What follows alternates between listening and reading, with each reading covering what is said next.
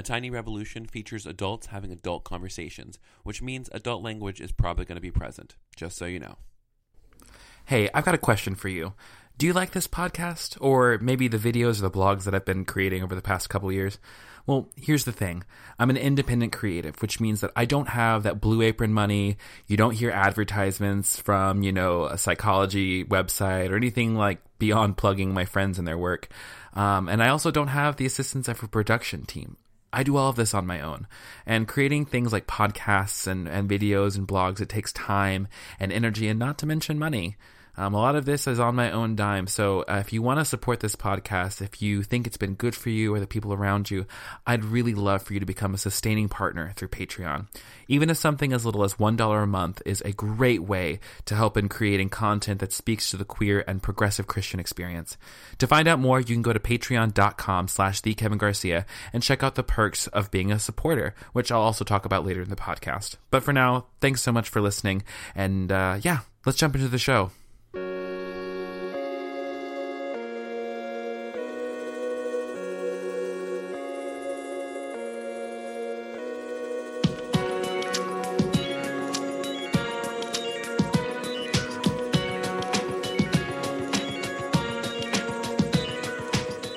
Hello friends, welcome to A Tiny Revolution, a podcast featuring conversations with ordinary people leading revolutionary lives.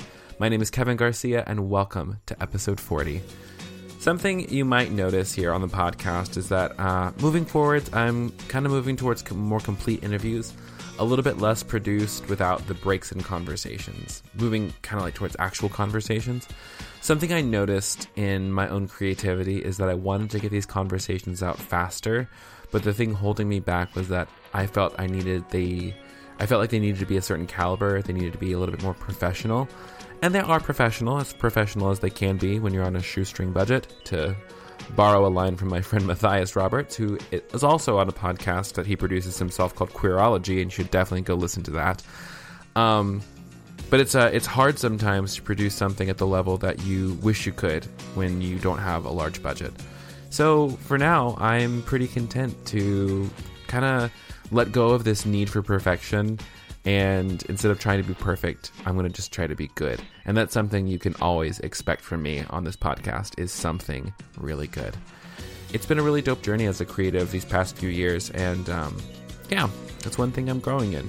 I'm very, very happy with where this whole thing is leading. And I'm now able to approach the podcast with joy again, instead of feeling like I'm dreading it. It doesn't have to be perfect, y'all. It just has to be good and true and honest. And that's what today's conversation is going to be. But before I jump into that, I just wanted to let you know that I'm going to be leading worship again this year at the GCN conference in Denver. And I'm also going to be leading a workshop. So get super pumped, get super excited, and hurry up and get registered. I think this is going to be a pivotal year for GCN, and I'm excited to be there with you and all the wonderful people. You can get all the information at GCNconf. That's GCNconf.com. Now, on to today's conversation. I met Satchell Drakes. Well, technically, I've never met Satchell Drakes, but we did connect on Twitter, and I don't really remember how or why, but I think we were bonding over nerdy things, and being queer Christians and stuff like that. I knew that he had some stuff on YouTube, and so I DM'd him a few times to ask about stuff on how to start a YouTube channel, and he was really supportive the whole time, and he gave me some pointers. And then one day I was looking at his Instagram story, and he's at this convention and is the most popular kid in school, and I was like, what? Who is this guy? And it was, so I texted him, I'm just like, what do you actually do? Are you low-key an internet celeb? And he's like, well, in the sense that this helps pay my bills, yes. And I was like, hell yeah, dude. And so suddenly I felt like I was friends with the coolest kid in school, and that's how me and Satchell Drakes really cemented our friendship. And he's also been such a supporter of my work over these past couple years, so it's been cool. So after a year of tweeting and talking on Instagram, we finally had a real life conversation on Skype, and he is just as delightful as he is all over the internet. So Satchell Drakes, just a little bit about him, and yes, Satchell is his real name. He's a content creator, and he focuses on intersections of gaming and art and our real lives. He's the co-host. No, he's just the host of the Forbes Overworld podcast. And on top of that, he is a queer person of faith.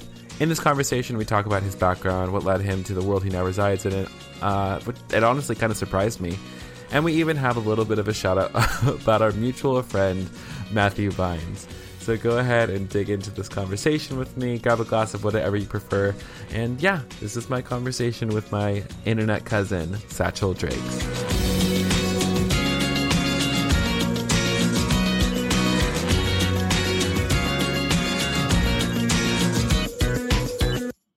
So my name is Satchell Drakes.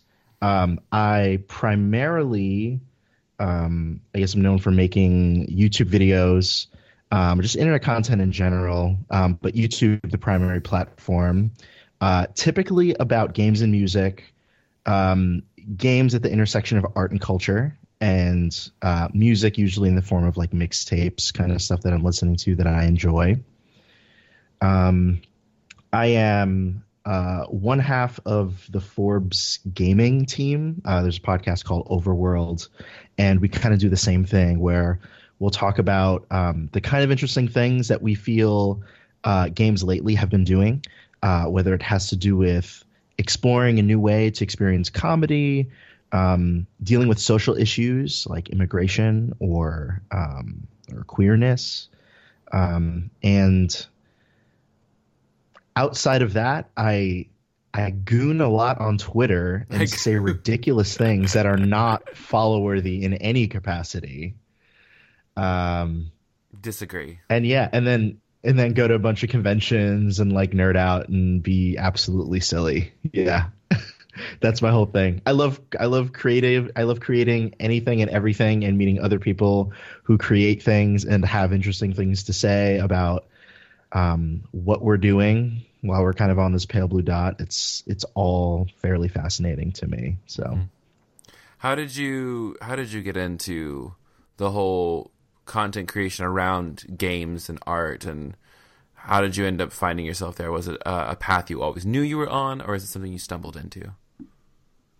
Definitely stumbled into it. I was years ago, maybe like 5 or 6 years ago, I want to say off the top of my head, I've always kind of had a love for games. I kind of grew up in that generation where it's like, games are mine. They're my thing.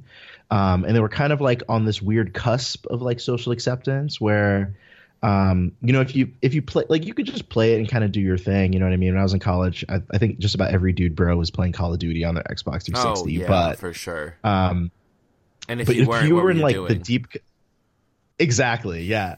And if you are like Halo, and like if you were like in like some of the deep cuts, you know what I mean? Like that's where at a dinner party the conversation might go, okay, like let's move on from that, I was actually never really a part of like a community of people who enjoyed games. I was usually kind of like just kind of did my own thing. My sister and I are like 8 years apart, so I kind of like always knew how to. Sorry, you're totally fine. Always knew how to. Always knew how to entertain myself. But I felt this need to like kind of like stick up for games in a kind of way because of that. Like, because I would just kind of freely enjoy what I enjoyed. But I remember at the time, like, I mean, I was kind of almost exclusively surrounded by like a church community. My church community was like, "Oh, you're so weird. Like, what do these get? Why do you love these games so much?" You know what I mean? Yeah. And I was like, "Oh, you guys just don't understand." You know what I mean? Like, there's something cool about it. At the time, what sort of thrusted me all into this, like, just to give it a snapshot, like, I was a pastor and I was a church planner in Philadelphia. What? And yes.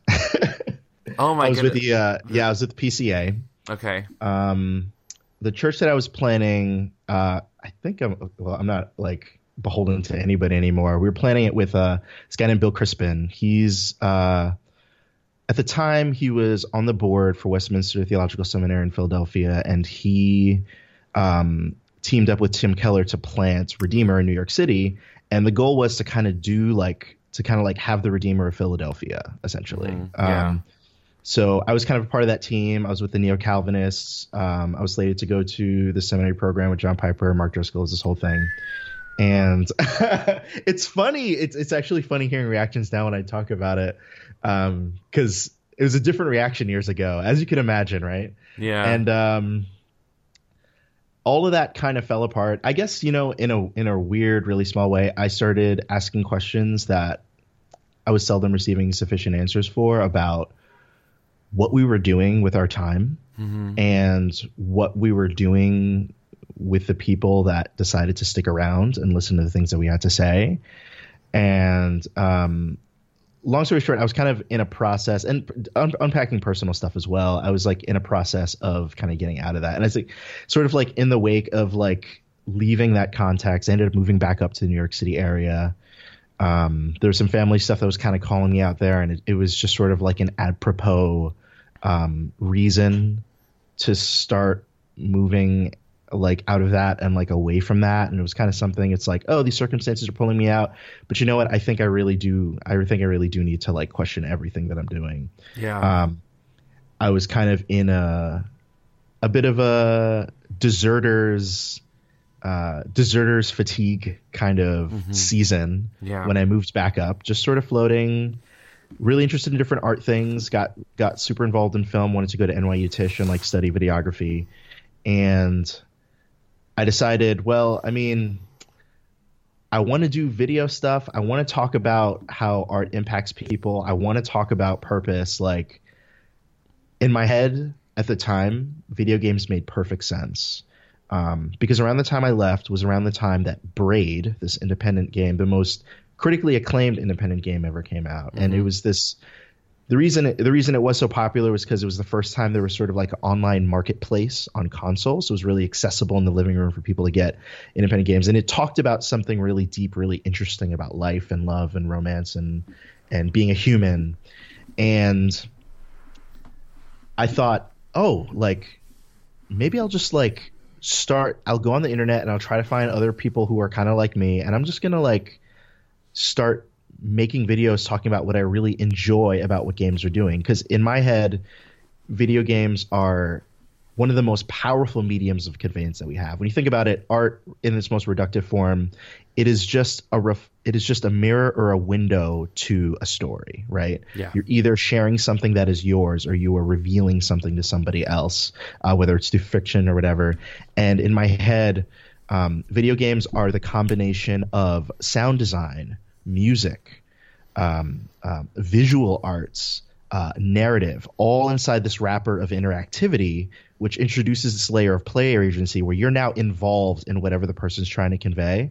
And I feel like that is an incredibly powerful way to tell a story, because now I'm getting my hands dirty with you.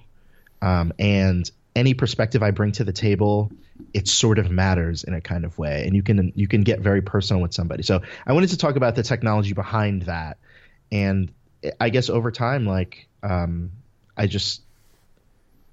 don't know, I started making other friends who were kind of doing the same thing, and it caught the attention of people that I didn't think that it really would, and I don't know, I kept doing it and having different conversations with others, and kind of found myself in like a community and kind of in a rhythm of just call and response with making stuff and getting feedback. And it's been largely like a humbling experience, because I've gotten a lot of feedback as somebody who makes things on the internet.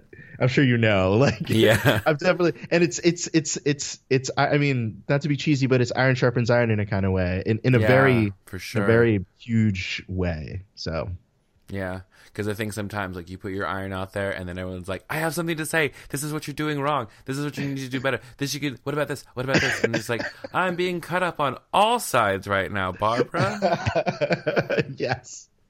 It's being an internet human is can be very taxing, because I think what's interesting too, and maybe I don't know if it's different for you or in your experience because of the field that you kind of work in, but when it comes to things like I don't know, and maybe you do experience it similarly, but like relationally, there's a lot of energy that gets put out there because you, in some ways, you're tying yourself to a whole group of people. You may not know them, you may not be in their physical space, but you're still involved with their life somehow.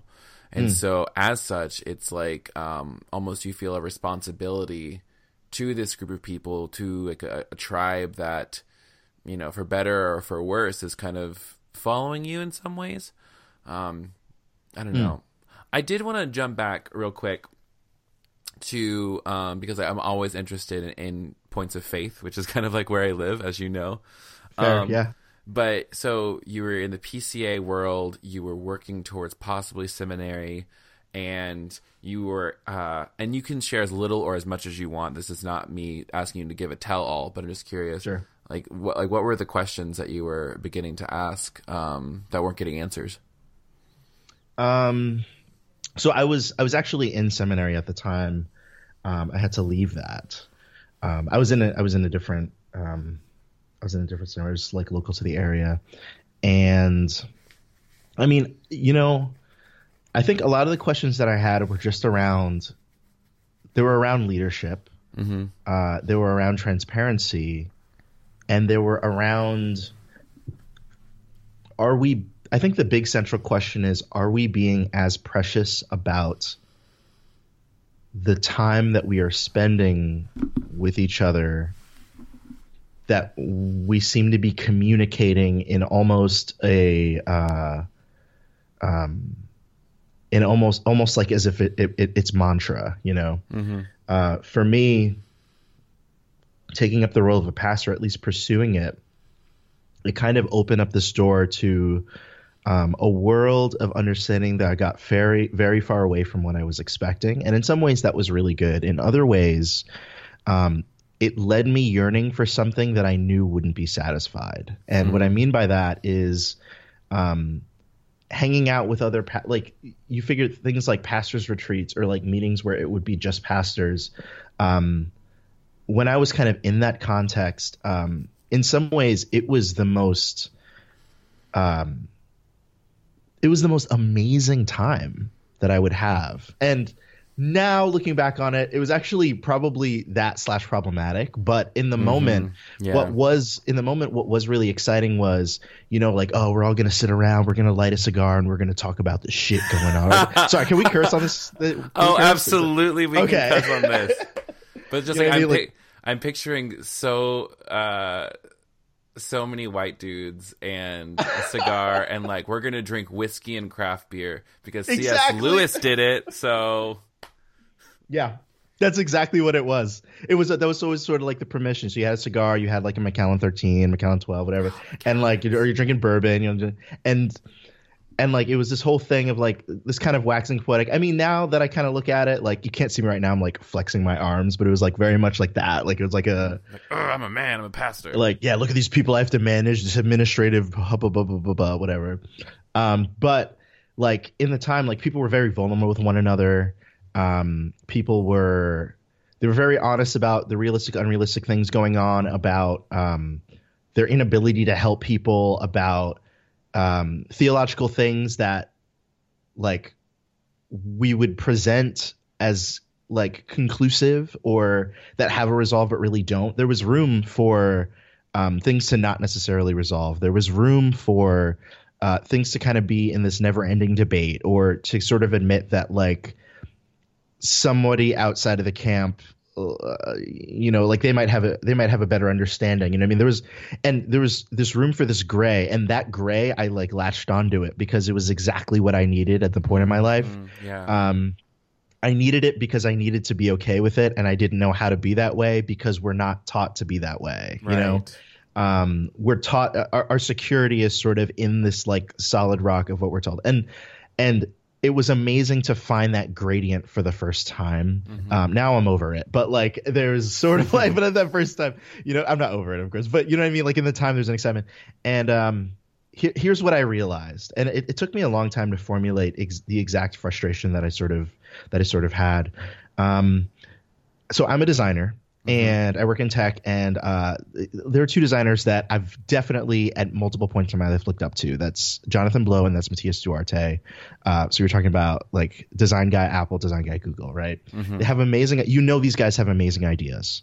You know that they're untouchable. You know that like they are constantly thinking about what works and what works for the entire world, and they kind of have to. You know what I mean? And it's this unavoidable thing.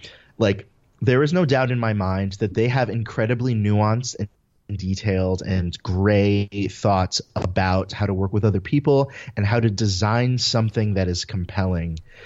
Yet if you ever like Google, like I love when I find somebody I love to YouTube like interviews of them, you know what I mean? And like just find out how their mind works, how the gears turn. You ever look up an interview of any of those guys, they'll always say, well, here at Apple, we really believe in innovating the user's experience. And so we're trying our best to, and you get this very non-answer answer. You get this very low fidelity answer. And I know exactly what that is because I deal with it and you deal with it as people who make things on the internet where, for example, and this has happened in the past, I say something wrong or somebody says something wrong and somebody catches it and then someone puts it on Reddit and then you get this weird snowball effect where it turns into this huge shitstorm over the thing that you said because there wasn't proper context for it.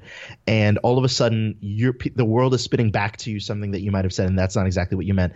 And you're frustrated about it, maybe not necessarily even because like you feel like some reputation is tarnished because who cares about those, but because you were hoping that your thought that you believe in would land in a particular way and it did not. And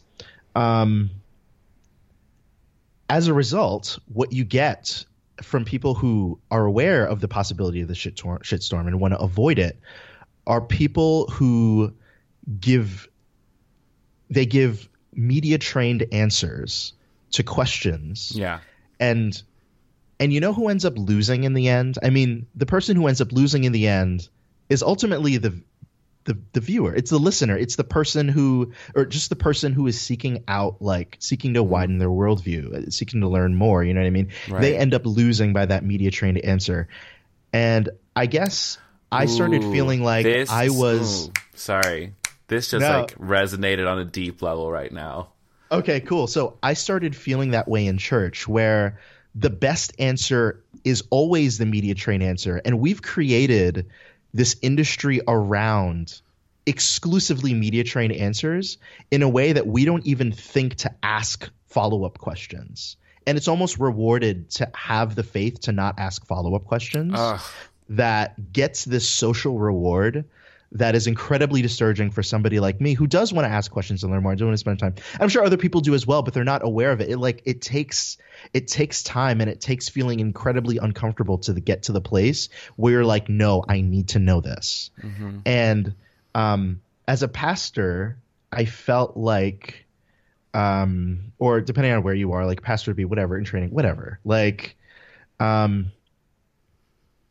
felt like a liar out the gate, and I felt like I was participating in, it's extreme to say a masquerade of sorts, but actually a masquerade of sorts. At the time, I probably had different words for it. Like I didn't want to like throw anybody under the bus. I'm a little bit more liberal about that now because I kind of see it a little bit more for what it is. But when you have distance from it, it's always just like, oh, that's what that giant ivory tower was.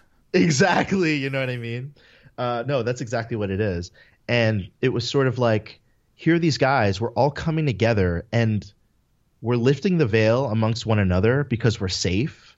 But these are people's lives and these are people's situations. And what we're discussing is the truth. And very different from a consumer electronics company that's trying to sell a new phone next year. We shouldn't have a product that's getting in the way of us walking more honestly together. And so in that regard, there isn't a blocker within the context of church where if somebody asks us a question after our sermon and we don't know, we just say we don't know. Or like we say, well, I was looking through these two textbooks and like this right here, whatever. We don't do that. Like, no, we're not right away like trained to do that. Like right away, we're sort of trained like, oh my gosh, but can we keep people within the Westminster Shorter Catechism of Understanding or whatever? I mean, I'm speaking for PCA stuff, like, yeah. And there's this whole sheep management thing as if we're not sheep too. I don't know. It just gets sticky. Yeah. It makes total sense because like I've been experiencing this firsthand. And like it doesn't just happen in like PCA world or like, I think it happens across the board in so many different denominations, especially in hipster, like pseudo-progressive evangelical land. No, I'm totally with you. So I was looking around at churches to go to. I found one to go to, but I went to the website and I was like, y'all look too good for there not to be something going on here. Yeah. So I just have this sense. I don't know. I just look at the web design. Like, I don't know, being a designer is just like, and like it's this whole thing. Phony behind their good design. I smell it because they're pushing progressive real hard. You know what I mean? Mm-hmm. And I started sending emails about where they land on the inclusive spectrum. And I got the same thing, which is sort of like, well, we believe that every person is created and all this other, just very, very much like sort of like the kind of generalist equality, but with scripture in particular, kind of dodging that theological stuff. And even if I clarify, like, hey, like I'm read in this, just give it to me straight. Like, I couldn't necessarily get that because you imagine it's like a secretary at a desk that's kind of speaking on behalf of the umbrella of C3 churches. And the moment I found out they're like a little bit in bed with Hillsong, I was like, okay, I'm getting what I'm going to get out of this. But I went on their website and I saw that they had a video of a guy kind of doing the testimony rigmarole of like, yeah, so like I have SSA. I have it. I have it. I know, girl, I know. And he's like, I have SSA, and you know, and then like the whole narrative of like, and I got into the club scene, and I got into the sex party scene, I got into the leather bar scene, and like I contracted HIV, and this church helped me out of all these other things, and it's just like there isn't you need to stop doing that thing where you don't acknowledge that there is not a natural line between me liking the D and this situation that you're in. Like, yes, there's a socialized path from one to the other, but that is not point A to point B. Mm-hmm. And C3 helped you out of your drug addiction, and it helped you out of the sex club scene that you didn't want to be a part of, and it helped you out of these addictions, right? And it gave you the support that you needed dealing with being positive. Of course, that's a sensitive, important issue. You know what I mean? But that is still separate from you liking guys. That is still separate from you having a romantic capacity towards men and not women. Mm-hmm. And I don't know. Well, you can cut around that if you'd like to, but like that was like a whole thing. Yeah. Like it was just that came to mind right away when you said that. No, but like that's the thing too. It's exactly that. Is like there's so many churches who like if say for example I was somebody who was a side B individual where I would say, you know, I have SSA, I have same sex attraction. Like if I spun it that way, I could get on any stage in the country probably. And, yes. You know. Yes. But it's just like those things. It's just like it's as someone who like for a while like that was the path I was headed on. Like it's just so disingenuous because like they give you. Like, so I was in reparative therapy for years. I got the language down and I knew how to tell a story about God's redemption so easily. But it's like these cookie cutter lines, like it's like what people are made to believe about sexuality. But it's always just like, especially when it comes to sexuality and gender, it's like, we believe that we're supposed to love our neighbors. Yes, that's a good thing. We believe that violence against the LGBTQ community is wrong. Yes, awesome. We believe that marriage is between a man and a woman, though. Sorry. And it's one of these things where it's so inconsistent to me to say that just like, you know, we want to love everybody, but just like we cannot affirm, I don't understand how people can say I can love my neighbor, but not who they are or how they love. Because to them in their minds, like our sexuality is still this thing that is like disembodied from ourselves.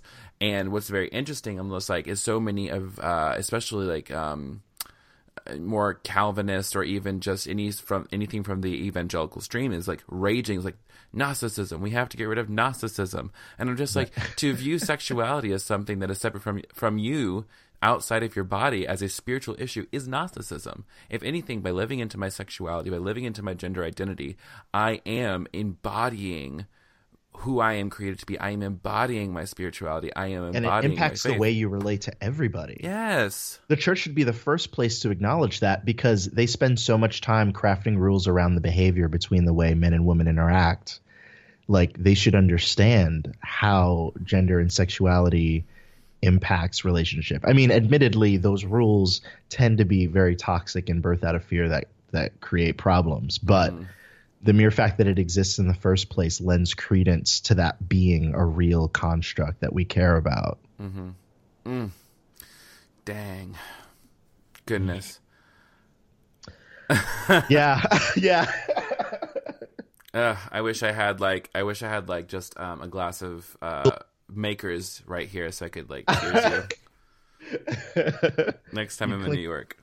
You'd clink it. Yes, please. You'd clink it with my New Belgium watermelon ale. It doesn't taste like watermelon at all. Hey, no shit. It is alcohol, so amen. Sometimes, fine. Let me tell you what. There are just days when I get home from whatever I'm doing, and I'm just like, good God, give me a sour beer, please.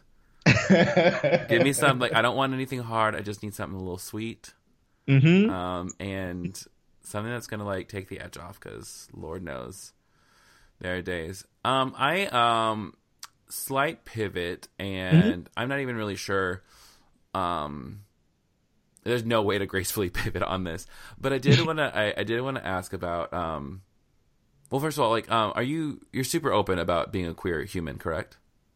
Yeah. Okay. Yeah. Cool. I mean, it's in my Twitter profile at this point. Okay. So, yeah. I figured as much. So being like a queer POC in kind of like the video game world, which seems to be very male and white dominated. What's been your experience as a queer POC in that world? Has it been tough? Has it been inspiring to see other people living into their truth? I'm just curious to know because like I've never been to a convention of things like that, but it's just my perception from the outside. Yeah, no, yeah, that's a good question. For me, it's been, I think really now more than ever, it has been a more unique experience. I wouldn't go as far to say that it's been alienating. I don't feel that way. I feel like, and you know, I think for especially with Gamergate and other things that have happened in the past couple of years. I'm sorry, what is Gamergate? Gamergate is this. So sorry, I only assumed you might know because it was like probably the only like gaming community thing that surfaced to like Colbert Report and like mainstream kind of service. But it happened a couple years ago, and it was a bit of like an anti-feminist precursor to like the alt-right kind of sharing their voice on how they feel about diversity in the community. But it was disguised as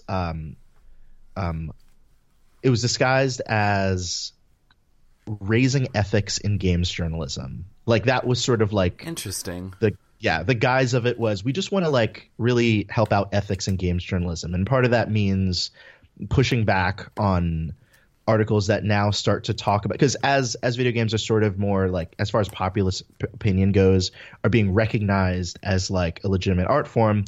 Part of what comes with that are people introducing different voices and talking about holding it accountable to the same standards that we do with film, where we are talking about representation. We are talking about how we're representing people and how we're building worlds, because building worlds in a lot of ways can push forward a particular worldview. For example, how we think about indigenous people, all these other things, right, when we don't even know it. You know what I mean? Like the kind of things are not conscious of. So anyway, with all of that being said, for some parts of the community, I'm being generous with what I'll say. But what I will say is that largely, or at least in my experience, the gaming community has always kind of been a place for people who feel a little bit like on the outside of things, at least socially, right? Yeah. Like there might still be, there's definitely there's a lot of like straight white men in that space, but straight white men who nonetheless don't feel like they fit into sort of a normative understanding of what like acceptable is, right? Mm-hmm. And I think in that it creates this kind of general bank of empathy that has made my experience feel incredibly comfortable since I was a kid.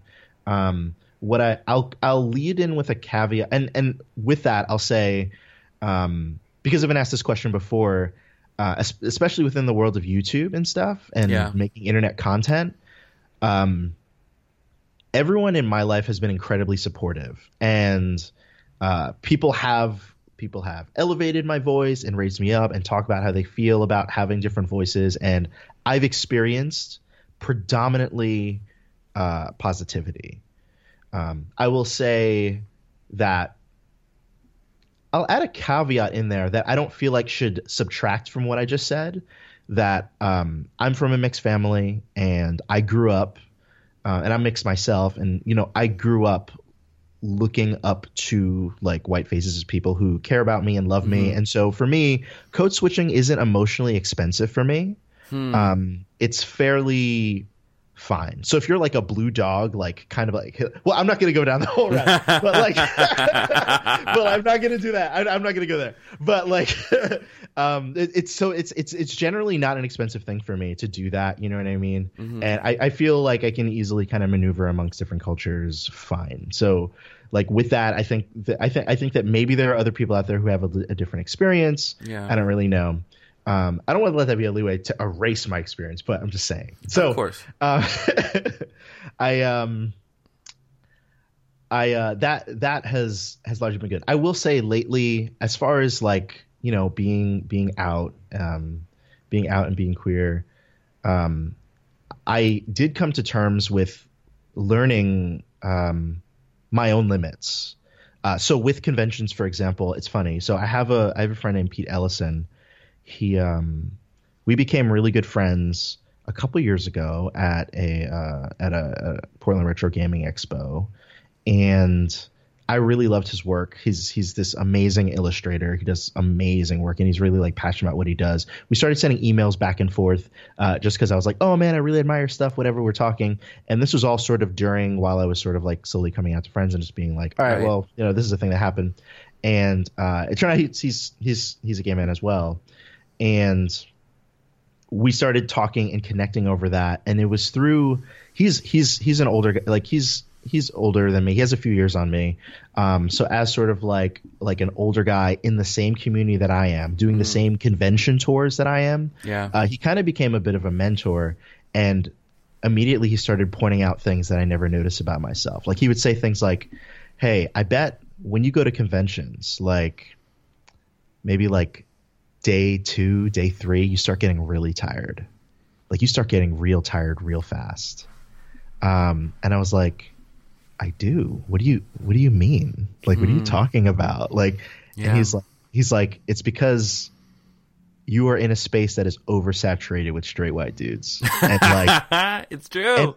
And it wears on you. It wears, and it's so every convention, my friends who I'm hanging out with, I'm staying in their room, we're sharing rooms together. Like, they're always like, are you okay? Are you all right? And in my head, I'm like, this is great. I'm around people that I love. I've been talking to you guys on the internet all year. We're all here in the same place. This is great. There's all this really cool stuff to check out on the exposition floor, but I'm so exhausted. And like, I like most of these conversations, I don't want to participate in them. I don't understand why half of them are happening. I don't want to talk about like how many subscribers or whatever. I don't want to talk about analytics. I don't want to like, there are all these different contests that I don't want to be a part of. There's all these different things that like my mind's just not there because I'm not wired that way or like whatever. And he was like, and he just explained to me why. And I realized right away, like it's totally true. Like you just get exhausted. Have you experienced that in maybe like a different way? Like, I thought it was the craziest thing. Yeah, it's totally true. And I've been there because similarly, I mean, I go to a lot of like, I mean, a lot by that, I mean that there's like 2, I go to the 2 largest queer Christian conferences, and I have been going for the past 2 years since I've been out. But I've also, for example, like if I am ever, maybe not to the same level, but like if I've never been to a large Christian conference that wasn't queer friendly, or didn't have a large queer population present there. That's awesome. So on the one hand, super lucky, but on the other hand, I have been to straight Christian parties, and I've experienced a similar thing. So like being like maybe one of maybe 2 people in the room who are queer, or at least openly queer, and like I can think back to a couple years ago. I went to a Halloween party where me and my best friend Casey decided to do like some sugar skull masks on and looked like ooky spooky and super fun. But like the moment I got there, I kind of felt like, you know, I don't really want to be here. Like I'm looking at all these people who are nice, but you know, like we don't like the way we operate. It's almost like an energy thing. It's like it's like we have to spend energy to exist in the world, right? And when I find when I am surrounded by my queer community, like we get to share the burden of spending that energy. Or maybe we even get to like pour into each other, so it feels like more life-giving. Yeah. And so perhaps it's when we are going into spaces that are different than our own, whether or not we know it, there is a large emotional tax on it, because it's not that people are being hurtful, spiteful, rude, or unkind. It's that they just don't see you, not the full you. You know what I'm saying? Yes. Oh my gosh, I've never heard it articulated that way. Yes. Yeah, I'm with you. And so it's a matter of just like I'm not seen, and so I'm having to put on this extra energy just to like be here, because like when you're really seen, that's an act of being poured into. When you're acknowledged, it is a way to stand your holy ground in a certain way. That's why going to this church this past 2 years, like every single week I've been there, like I leave, like you shouldn't leave. Here's a rule, everybody listening to this: you shouldn't go to a church and leave more tired than when you came in. Real. Yeah, if a church is like emotionally and spiritually taxing on you, that's a sign. Don't go there no more. I agree. Yeah. And so I think that might be it. It's just that like perhaps in those spaces, at those conventions that are dominated by white, straight, cis dudes, that it's not that they hate you because you're a queer person. They're not. If you said, "Oh, that's nice. You're cool, great." But it's like it goes beyond that, like to have someone who like really sees you, really knows you, and also shares that common experience of being a queer person existing in the world in whatever pattern or axes that exists on. Yeah, that's big. That's so big, dude. Totally to write off of your church comment. Like I remember when I started kind of getting back into things. I went to, and I had this whole thing. It took me a while to like really shake myself free. I had this whole like, well, I should really be challenging my worldview. If I feel the opposite way, I should like challenge it. So like, oh my gosh, I got the same way. You do the same thing. So I was like, okay, I'm just gonna throw myself into this Reformed Southern Baptist church here, and like, are you a glutton for self punishment, honey? It was a nightmare, girl. It was a nightmare. All right, and like, nothing was, and it just got to the point I was just saying whatever I wanted at small group. Like it didn't wild. Yeah. So anyway, I found like, I remember I found like, I don't know if you're familiar with Middle Collegiate with Jackie Lewis. In New York? Yes. I am a big fan of their work. Oh, it was so rejuvenating. Like, I think I got pulled in like when she was like, yeah, so I was like, because she has the cutest like little voice. She's like, yeah, so I spent a week on a mountain with Richard Rohr, and I was like, oh, okay. Like, bitch, what? Good morning. Yes. We do that. Okay. Like, yeah. And it was like a 180. Like I leave rejuvenated for the week, and I don't have the words for it, and I'm not really interested in having the words for it, but it's great. It's just it's a matter of knowing, like, churches can be welcoming all day, but then there's an act of welcoming is, when you feel it, and it's not for a person who's in a position of majority or power to say what is welcome. It is when you when the outsider comes in, do they feel exactly what you're talking about, that they feel rejuvenated in a way that they don't really have words for, but they just know that this space is okay. Yeah. And this space is good. I've been going to a different church recently that I've been as a way of like forming my exit strategy from my present church. Yeah. But it's exactly what you're talking about. When the pastor got up there, and one is a black gay man as a pastor, gets up there to preach, and then he prays in the name of Jesus, the Black Messiah. And I said, yes, God. Oh, I'm like, I am here for it. Yeah. But it's that thing where just like, yeah, it's perfectly ordinary and yet so rare. I agree. It wasn't until I was like in that context where I was like, I need the voice of like a black woman to speak to me about these things. Because I've heard like, I think my whole thing, like sometimes it's like if there's a talk or whatever that's going on, I'm just like, I've heard your perspective. I've heard it forever. It's everywhere. I know it. Like, yes, I'm good. Like I'm ready for the small voices, you know? Yeah. I think I was actually just doing, I do a Devo, like a devotional for my Patreon supporters who support at $7 a month. So if you're listening and you want to be a part of that, go to patreon.com/TheKevinGarcia. Do it. Thank you so much for encouraging and endorsing that. But I was reading in, it's an Old Testament passage, and it was talking about Deborah, the judge of Israel, was sitting up on her mountain, and it was after 20 years of being oppressed that the leaders went to her and said, what do we need to do? And I'm just like, it is so interesting. Like, you know, it's only after 20 years of oppression, only after like all like conventional wisdom has been destroyed, and we says that when we finally realize that nothing works, then we turn to the voices on the margins for wisdom. Gosh.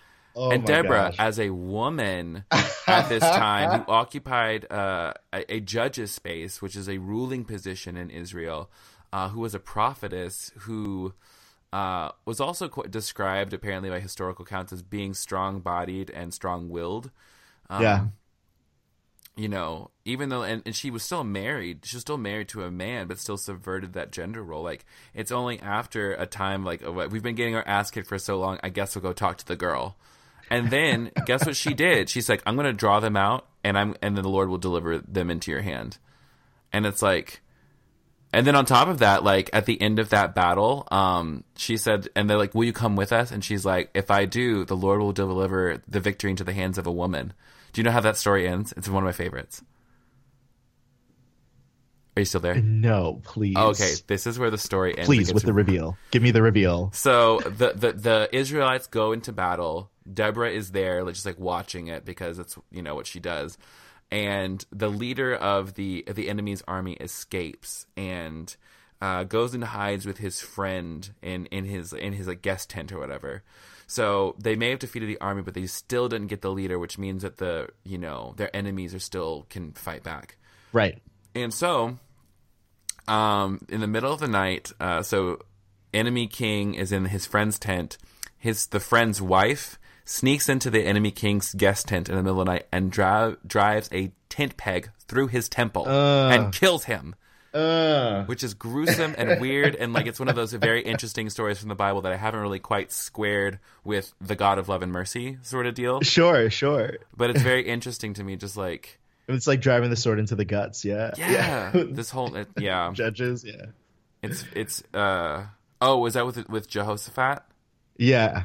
And the sword swallowed up in his guts. Yeah. Oh! It was so graphic. I was like, all right.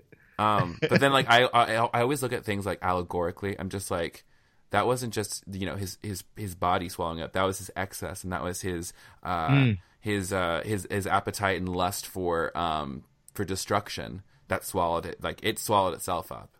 Yes. And he was destroyed by his own violence. But, you know, we could go into allegory all day. But it's just very interesting to me that, like, and it also just gives me so much hope that there are places in this world, both here in the South and up in the big city of New York, where, like, those voices from the margins are finally, like, getting a place to say something. Yeah. Because I think that if the church is to survive, like, talking big C church, like, not the industry around it. Yes, that was the big thing, like you said at the very beginning of this podcast, just to bring it full circle, that just like really touched me, is that like so much of church life, especially in the past, I guess like since we were kids in the past 20 years, has been about creating a product and a brand and an identity that you can market and sell, and this is what's going to bring in the numbers, and this is what it's going to bring the people with the dollar signs to our door and get their butts in the seat. You know, it's a 50-minute rock concert with a little bit of an inspirational message that's really good for everyone, but doesn't have a really great substance to it that's challenging us in any ways. Yeah. But we're going to build an industry around it, and a few select people are going to make money off of it. And that's not... I struggle with calling anybody a pastor who doesn't know their flock. You know? Yeah, I agree. And I think we're entering an age... I mean, I think it was Phyllis Tickle who pointed out in one of her books that like every 500 years there's been a great Reformation, and we just hit Reformation 500. So did we really? Oh yeah, since Martin Luther since Martin Luther nailed the 95 Theses to the door on All Saints Day. That's why I love, and actually I was able. It was through an interaction we had on Twitter that I was able to grab lunch with Matthew Vines while he was in the city. Oh, dope! He came. Yes, and what a wonderful human. Yeah. First, what a wonderful human. Second, we went. Yeah, he came to see Dear Evan Hansen. Listen to what she did. Listen to what she did. What did Matthew do? She got tickets to see Dear Evan Hansen, but the headliner Chris Platt, which I totally understand, by the way, he was sick and he didn't get to sing. They had a backup. He reported to me that the Chris Platt replacement was not as good. She got another set of tickets when Chris Platt was on before she left. I was like, yes, go in. He's like, listen, I will not be kept from what is mine. That's right. Like, and you know what's funny is like Matthew texted me cause I think he saw us like interacting on Twitter, and he was like, how do you know Satchell? I'm just like, technically speaking, just through the internet, but we're kindred spirits, so it's fine. Yeah. Well, I love that he calls what he's doing a Reformation project. I love that he's sort of reclaimed what Reformation means, like being a sort of former Reformissionary, someone from the Reformed camp. Like, we would constantly say we're reforming, but it's like, well, we keep like fetishizing this Dutch Germanic theology. We're really just reiterating. Like, we're not. Like the Westminster Seminary like slogan was always like always reforming. I was like, that's always reiterating. Like, we're not really. Yeah. And I kind of feel like reiterata. Yeah. Yes, that's exactly what it is. I love that. Like he's like Matt is bringing the pain, and that he's reclaiming what reforming truly means. Yeah, he is a good soul, and one of you know, like when I first met him, like I was like a little bit like romanticized with like, I was like, oh my gosh, Matthew Vines, he wrote God and the Gay Christian, this book saved my life, blah, blah, blah. And then like when I finally got to know him, I'm just like, oh, you're kind of a weirdo just like me. This is great. Yes. But like just like the most of it, just like he just knows who he is, and and he doesn't back down from that. And I think like if any example of what it is to live fearlessly authentic, I think he's got a good handle on it, and it makes I'm joyful that I get to work with him, and I get to see him about twice a year at conferences, which is dope. That's cool. And listen, y'all need to move some stuff to the East Coast. I'm just saying. I'm just talking. I see you guys having fun. I'm like, oh, look, that was such a good time, and it's always California. Chicago. Well, we're going to Orlando next fall, so just come down and we'll go to Disney afterward. Listen, that's real talk. Yeah, I will be there.